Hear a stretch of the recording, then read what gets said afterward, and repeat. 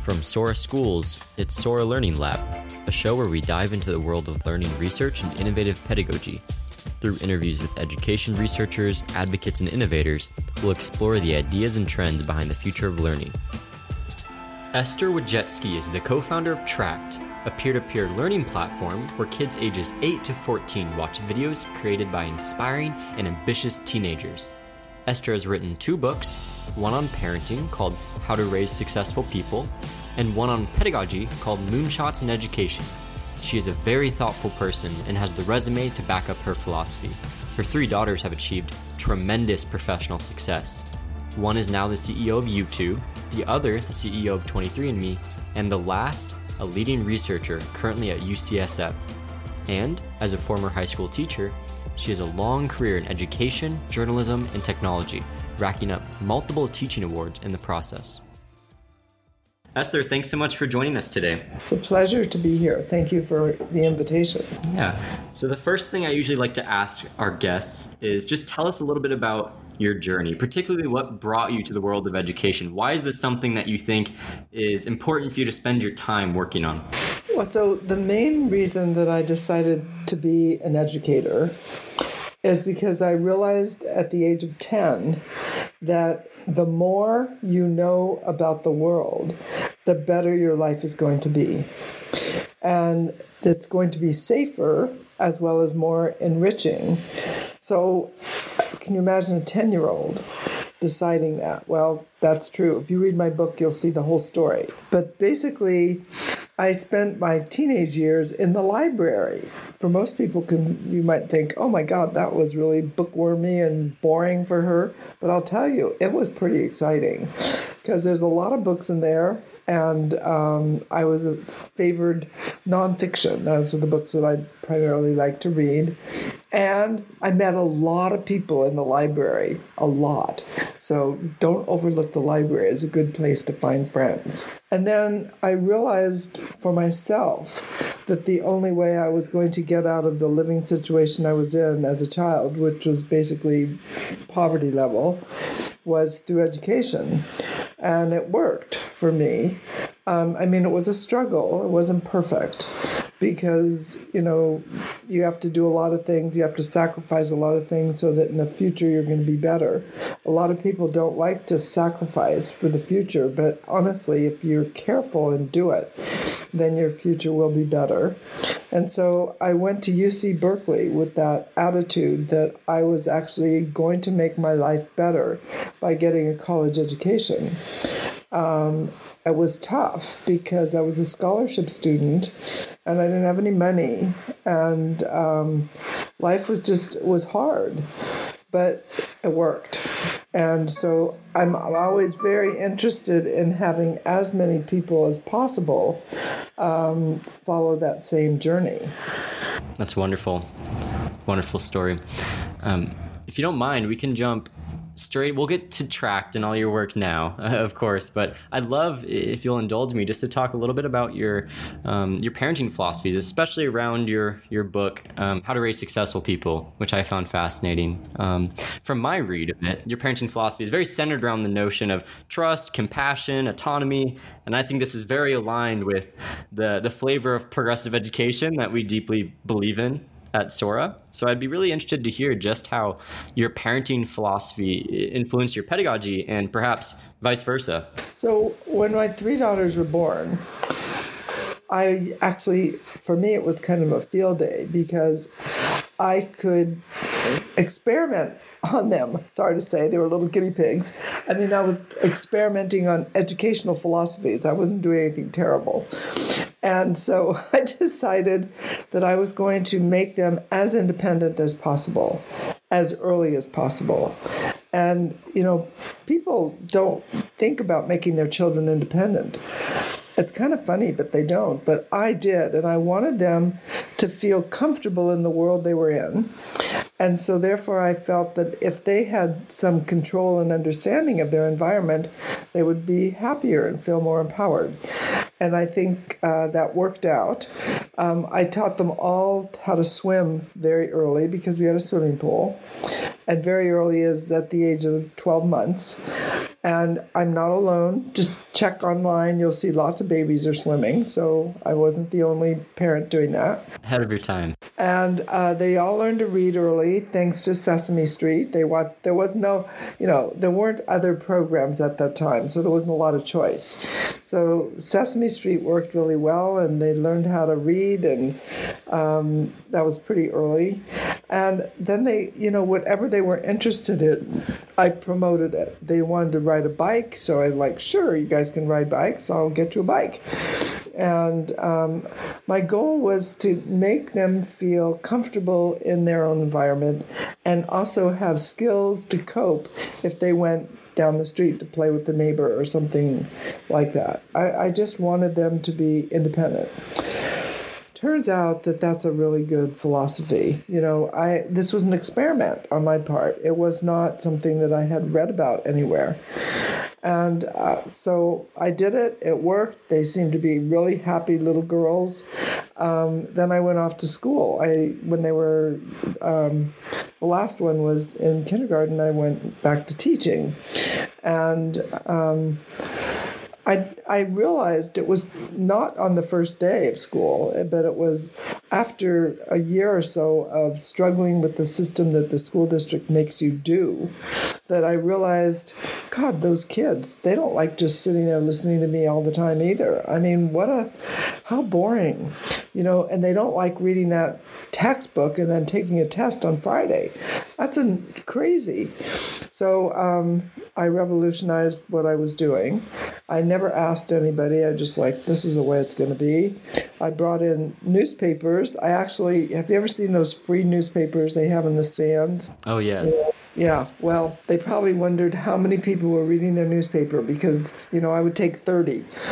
And and my students loved it. They loved reading the newspaper. I was like, of course you should read the newspaper. You're writing for a newspaper. If you don't read it, how are you going to write for it?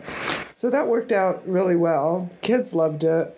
I changed the program around so that it was more peer-to-peer project-based. Every part of the program was peer-to-peer project-based. And then, without trying to do it, my program started to grow. I mean, it grew from 20 kids, what I started with, to by, 6 or 7 years later, there were 80 kids that had signed up for the program. It kept growing. I was really excited. And then in the year 1999, I had the audacity, of course, to say, God, we need another publication. The newspaper is good, but it's not enough. We have too many kids. So then I started a magazine. And I remember that the administration said to me, a magazine? Really? High schools don't have magazines. What is this all about?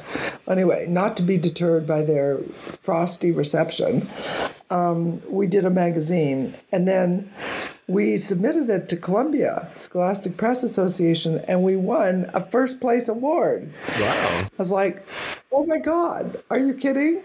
That was the first year. And so after that, of course, the administration said, of course you can hire another teacher. Of course this is a great idea. We supported it from the beginning. Yeah. We supported it right away. Yeah. But it was more because, all these school districts, they love all these awards. So if you want to get them to do something, look around to see if there's an award of some kind that you can look for, and perhaps you can enter and win. So that was the beginning of the journalism program. The whole structure of it was based around multiple magazines, because every 2 years after that, I started another magazine. Why did I do that? Well, the program just kept growing and more kids. So I had to figure out something for them to do.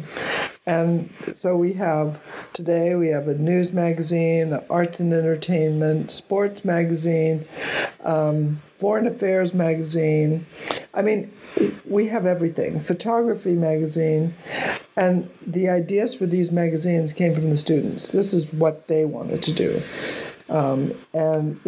It's great that maybe I had some input, but you have to remember, people like to do things, or they are passionate about things that they conceptualize themselves, they come up with themselves.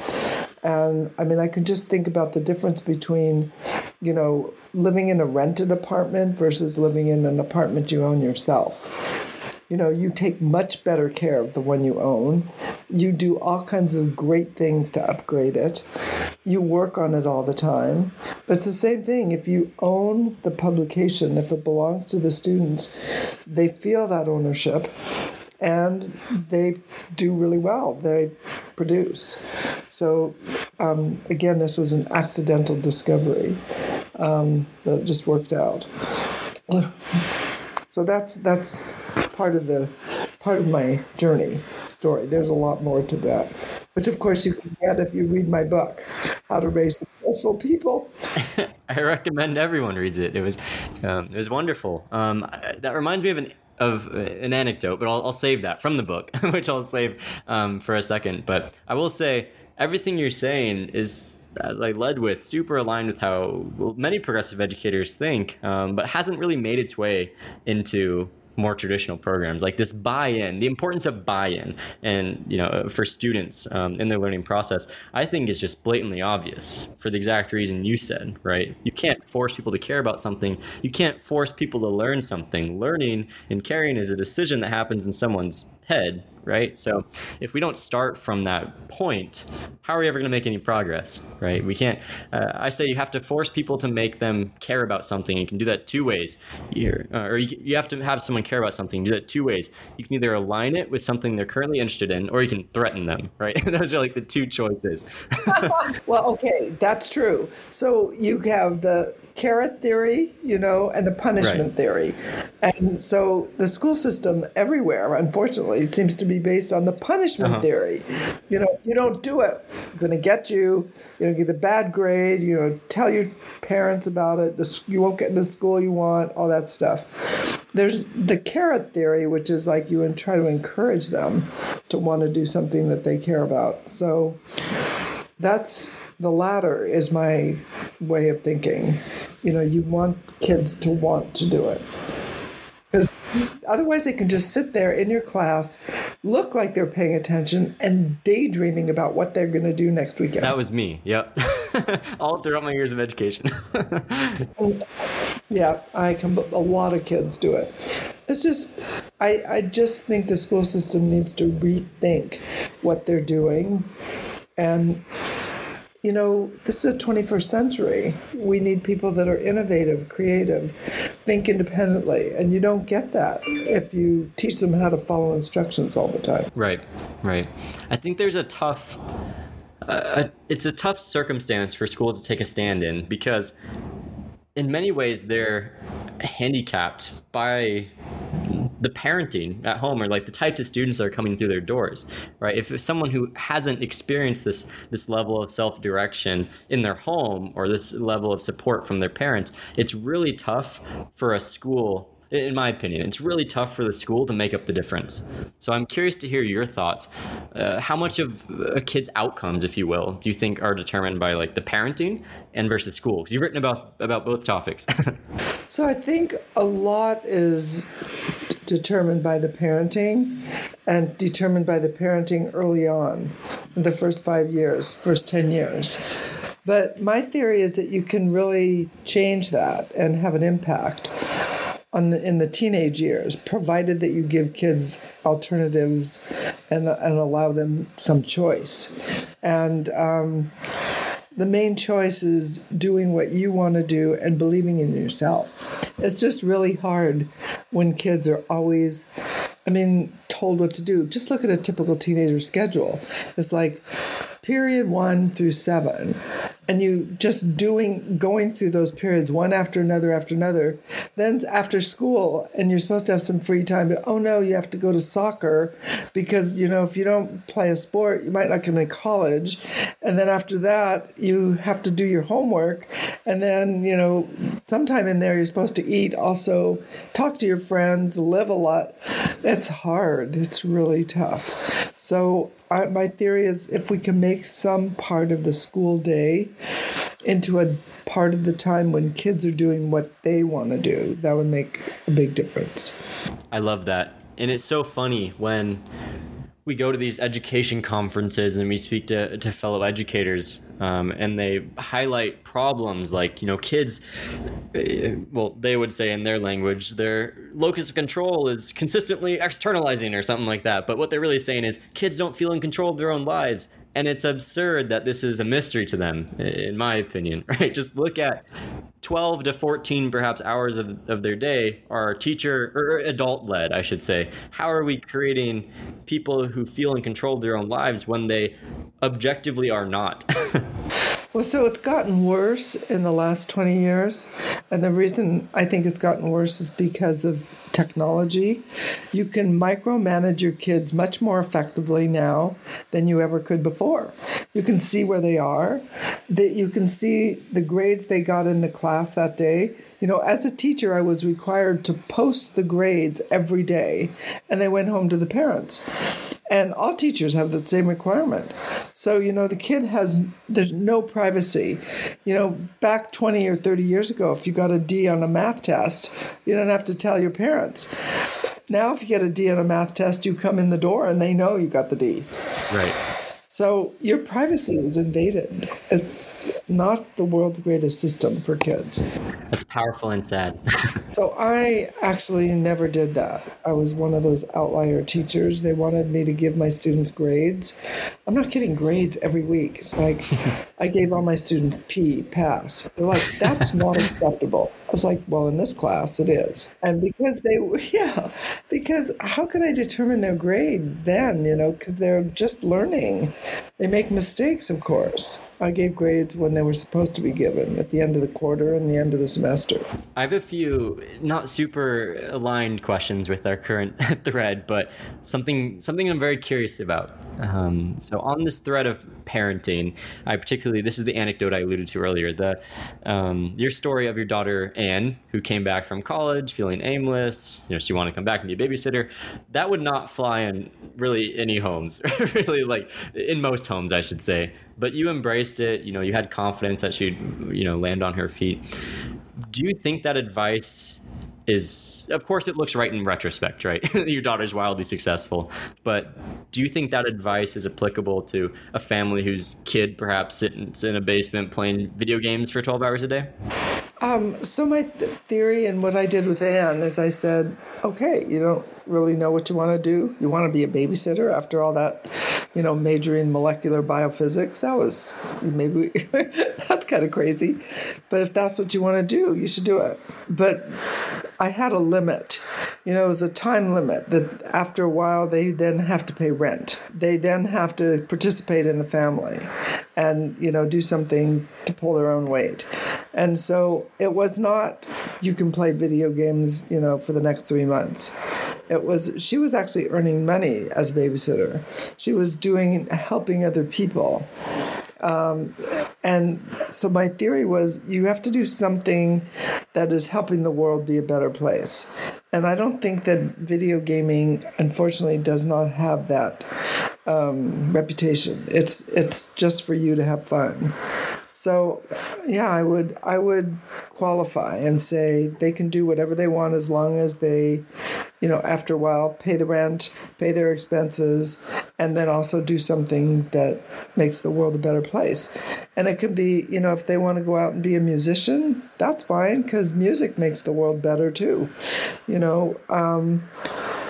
That's right. I did not push her. I didn't push any of my daughters. They all had this after graduation, like, oh my God, what am I going to do now thing. And Janet was probably the worst. She's the middle daughter. After she graduated, she's like, I'm going to South Africa. South Africa? I mean, could you get any farther away from your mother? Maybe China. I don't know. Anyway, she went to South Africa. That was the days when they didn't have cell phones. So, how am I supposed to know you're okay? Don't worry, Mom. I'll send you an aerogram. Anyway, she went off by herself, and it was pretty tough for me. as the mother, but it's if you don't let your kids be independent and come up with some ideas of their own, I mean, you're squashing all their creativity. You want them to do that. And if it doesn't work out, well, then they will have learned from it. I can't overemphasize how important it is to give kids an opportunity to be who they want to be. But I think a lot of the conflict in most families' brains is around this word successful, right? You use it yourself in the title of your book.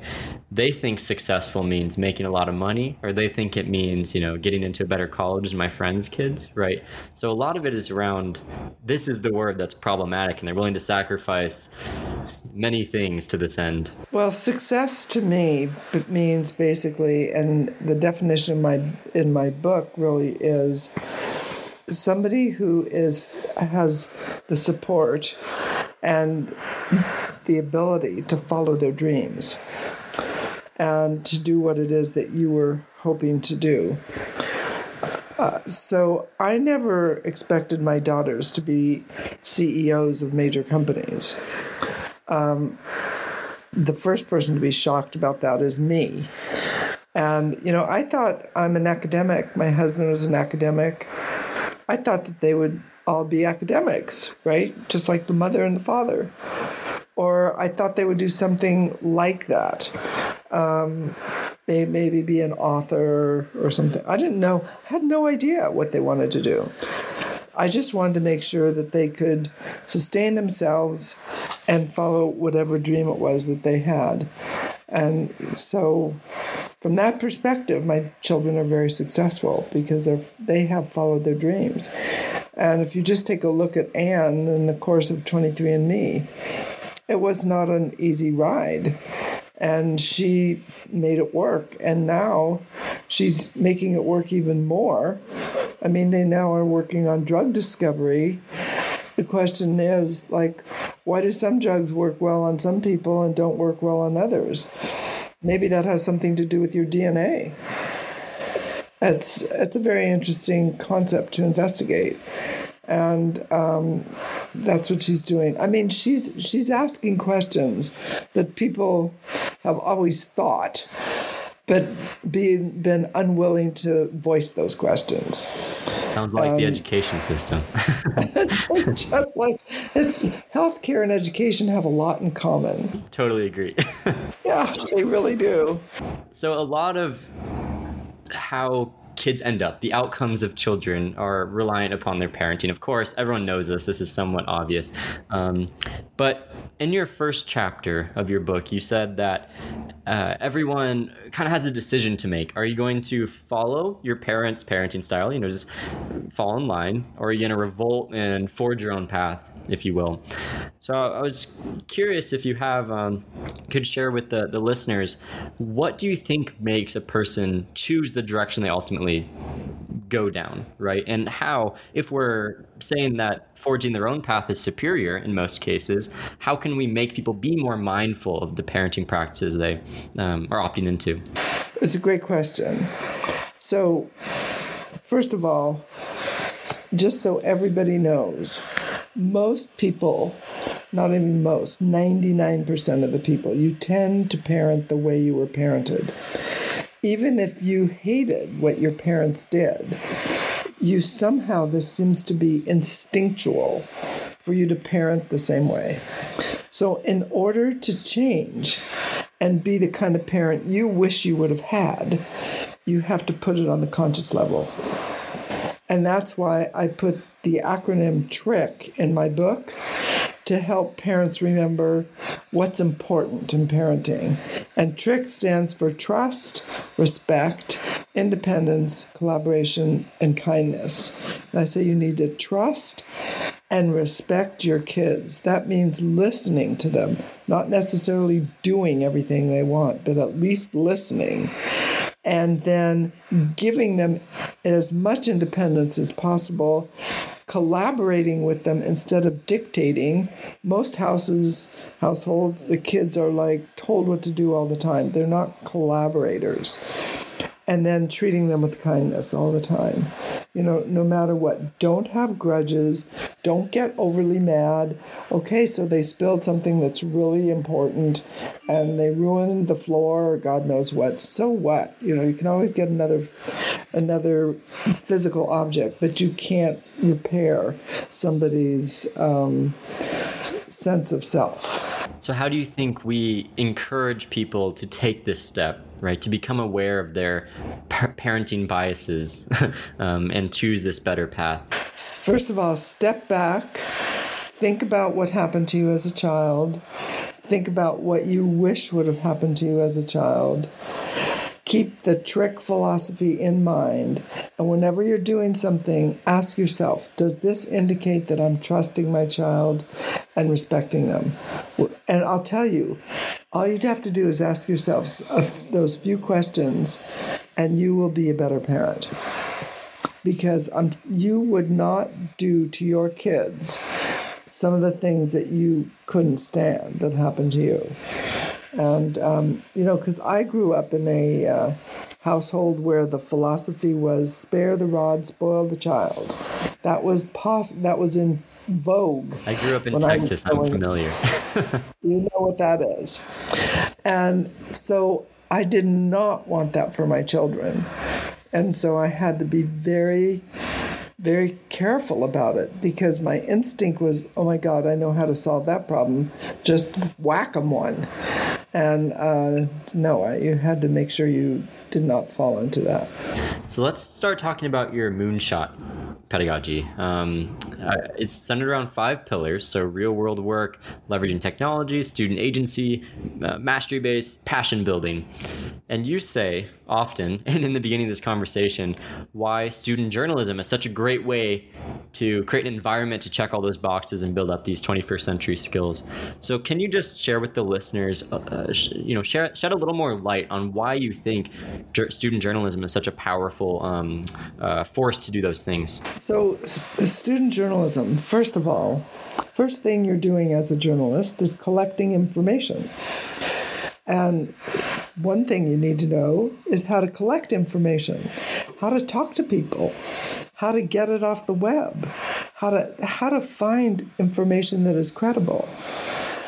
And the second thing you need to know is you need to be able to figure out what's most important in all that information you got. Just those 2 skills alone will make you into a better person. Most people don't have those skills. I mean, when I started teaching in my beginning journalism classes, one of the things I had kids do was come up with 15 questions that they wanted to ask. Just 15, that's not a lot. And then they had to whittle it down to 5, and then they had to ask 20 people they didn't know those questions. Do you know how freaked out they were? Very. They're like, Very. They're like, only one. No, you cannot ask your friend. No, not your grandmother. Sorry. No, you have to ask people you do not know. So that's a really important skill because as adults in life, you have to get along with people you don't know. You're not going to have somebody there holding your hand and saying, let me introduce, so-and-so. And so that's the first thing. And then, of course, figuring out what's most important. Most people, when they tell you a story, they tell it to you chronologically. I'm not kidding. That's how people think. And I said, but, what if something really important happened at the end, like you found the gold pot of money or whatever? And then it's going to be at the end? And then nobody's going to read that far to get to the end because that is what people do. They skip they just want the beginning. So anyway, you teach them how to find out what's most important. Anyway, it's based on this little who, what, when, where, why, and how. I'm sure you've heard of it. Journalists use it. Who, what, when, where, why, and how. And you'd have to, then within that, you have to teach kids which one of those, they're called 5 W's and an H, which one of those is the most important. And so, it's a process of sifting through information, being able to gather information, and being able to make a decision. These are skills for life. Those are skills that you need when you're going shopping, when you're going out to buy a new house for yourself, going out to get a car. You need to know how to do this. And so that's probably one of the reasons. And then with journalism, just look at what is the most influential thing in anybody's life. Turns out it's not your politicians. They like to think they're the most important, but they're not. It is what your friends think. It's social media that influences all of us. So when kids study journalism, they study the impact of social media, and they're able to distinguish between what is important and what is not. And so that's part of why I taught journalism. And there's more. The other part of it is you cannot put a newspaper out alone. Well, I guess you could if you want to spend a long time doing it. But it forces them to collaborate. They have to learn to work together. And that's what our whole world is about, learning to work together on a common project that you are proud of. So that's why I did journalism, newspapers, magazine, television, radio, podcasts, everything connected with media, because it was a great project, fun for kids, and it's also great for the community. They all want to know what the kids think. And now there's a way for them to figure it out. And they don't have to go down the street and interview all the neighbors' kids. They can just read the paper that the kids wrote. I love that. So you say media. Media is a great learning context. Can you think of any others that perhaps they're not as great, but other contexts for kids to practice and learn these important soft skills and 21st century skills? Yeah, well, there's a lot of them. So, for example, robotics, that's not media, but working together on something connected with tech in one way or another. Any kind of a project where you have to do it with somebody is something that teaches the same skills. You're teaching them how to work together collaboratively. And that's a skill for life. You're also teaching them, or this is what I was teaching them, how to get information that you need quickly online yourself, how to search. And there's a great book called The Joy of Search by Dan Russell. And his title at Google was he was in charge of user happiness. And the reason it gave him that title is you, as a user, were really happy after you found what you wanted to find online. And so it's a great book that helps you search more intelligently. So I also taught search in my classes, how to search intelligently, how to check sources, what's a URL, which URLs come up first, what is search engine optimization, all that stuff. Kids loved it, and it was fun for me. Very relevant to whatever their interests are. Well, now every kid says they want to be a creator, which I think is a wonderful trend. But the question is, how can we get them there, right? I was looking recently.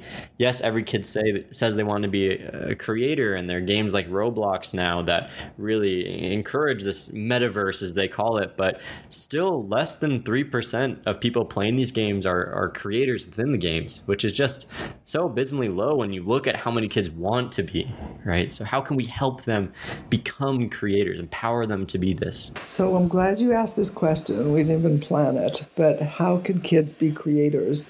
So I started this company called Tract, TRACT.app.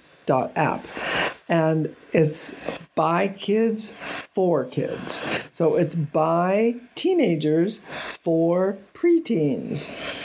And it gives kids who are teenagers an opportunity to be creators and to be influencers of younger kids. And they do it. They can sign up to do it on Tract. And after they get really good at it, we actually even pay them. So it's very similar to the YouTube creators, only with Tract, you definitely have a educational component. You know, some of the YouTube videos I like, I just watched that. Why did I watch that? You know, but I don't know why I watched that.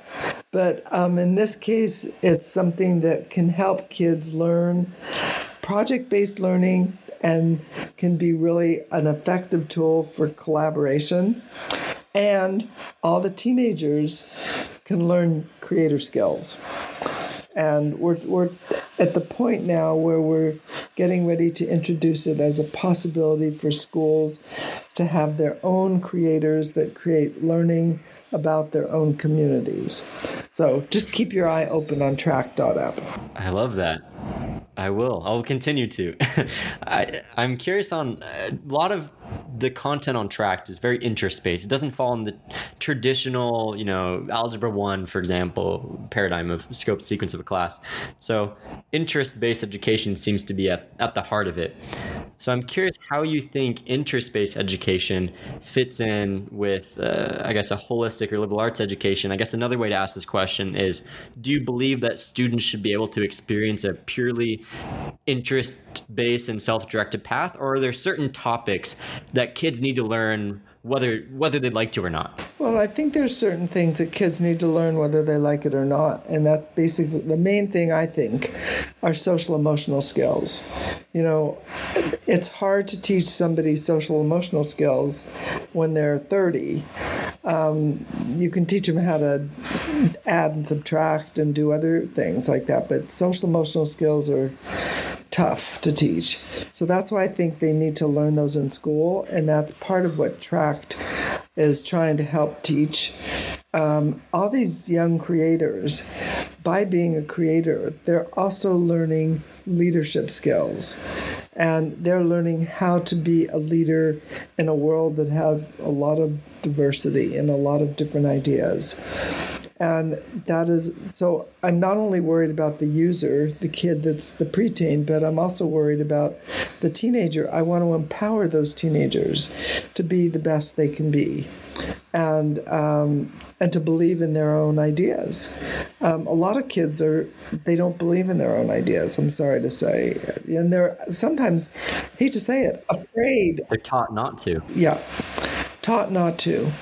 And also sometimes ridiculed. You raise your hand in class and ask a question or make a statement, and then the teacher's like, oh my God, what kind of question was that? How does that make you feel? It's terrible. I think that happened to me once in my early schooling years, and I went through all of high school and all of college without asking a single question. I think that's actually true. That is so, it's so sad. And I was instructional supervisor for English in Palo Alto, and I said to all the teachers, you just make one statement to a kid that's negative, and it can have an impact on their entire life. Be careful. Don't make negative statements. I mean, we all make mistakes. And so they made a mistake. Big deal. Just let them do it again. And so that's, and I never said anything about questions, that I didn't care what kind of question. You can ask it 10 times. It's okay. Okay, the role of school. I have a question coming. The role of school, what school should become? What school should become? So I think I've tried to change schools for a long time. I've been pushing this for at least 40 years. And I've made some changes in the system, but not significant. So my theory is that there's two institutions in the world that are very reluctant to change. Number one is the church. Forget about changing the church. And number two, schools. So what I think about schools, that's what I try to do with Tract. Let's only change 20% of the time, just 20%. For the other 80%, you can continue to do the same thing you've always done. Teach them the same way you want to teach them. But 20% of the time, give them an opportunity to follow projects, ideas of their own. And so if you don't know what to do in 20% time, because I've been talking about it for a long time, there's Tract. It fits into your 20% time. No professional development required. Just open the computer and go on. And people say, what do you mean no professional development required? Do you need professional development to use YouTube? No. Or TikTok? No. So you don't need any professional development to use Tract either. And it gives kids this opportunity to be independent learners. That's my attempt to sort of influence the system as a whole, to do anything more drastic. Like it sounds like you're going to have a school that's actually changing the whole school, the culture. And that's we try to change the whole thing. It's a moonshot, if you will. But it's great. It's great that you're doing that. And I admire you and I wish you all the best. But I can tell you the public school system, there's so many constraints and laws and how to pay teachers and teachers' rights and student rights and everything. So you really cannot do that. If you could wave a magic wand, though, and let's say you could turn school into just the journalisms and just the robotics, right? These sort of programs being 90+% of the students' time, would you do that? Yes. Yes. Okay. Yes, I would. So if I could have more of an impact, I would give more than 20% of the time. Just because I don't want to get people upset, I would say, how about 50-50, And that could mean things like, allowing kids to come up with their own topics or their own books when they're reading in English. Or, in social studies, how about being able to explore different aspects of history that you personally are interested in, instead of always being told what you have to study? There's a lot of ways you can do it. And, I'd be happy to help everybody. But in fact, my number one way right now is with Tract, because I figure, it's an easy for me to do. It's a simple fix, and it can make a huge impact in the way we teach. Wonderful. Well, we'll stop there. I will ask you one last question. So if people want to stay up to date with your thinking, or just learn more about what you're talking about, what can they read, or what websites can they go to do that? Well, I need to have my own website. I did have one at tract.app, but actually I'm going to be publishing more stuff on Thrive Global with Ariana Huffington.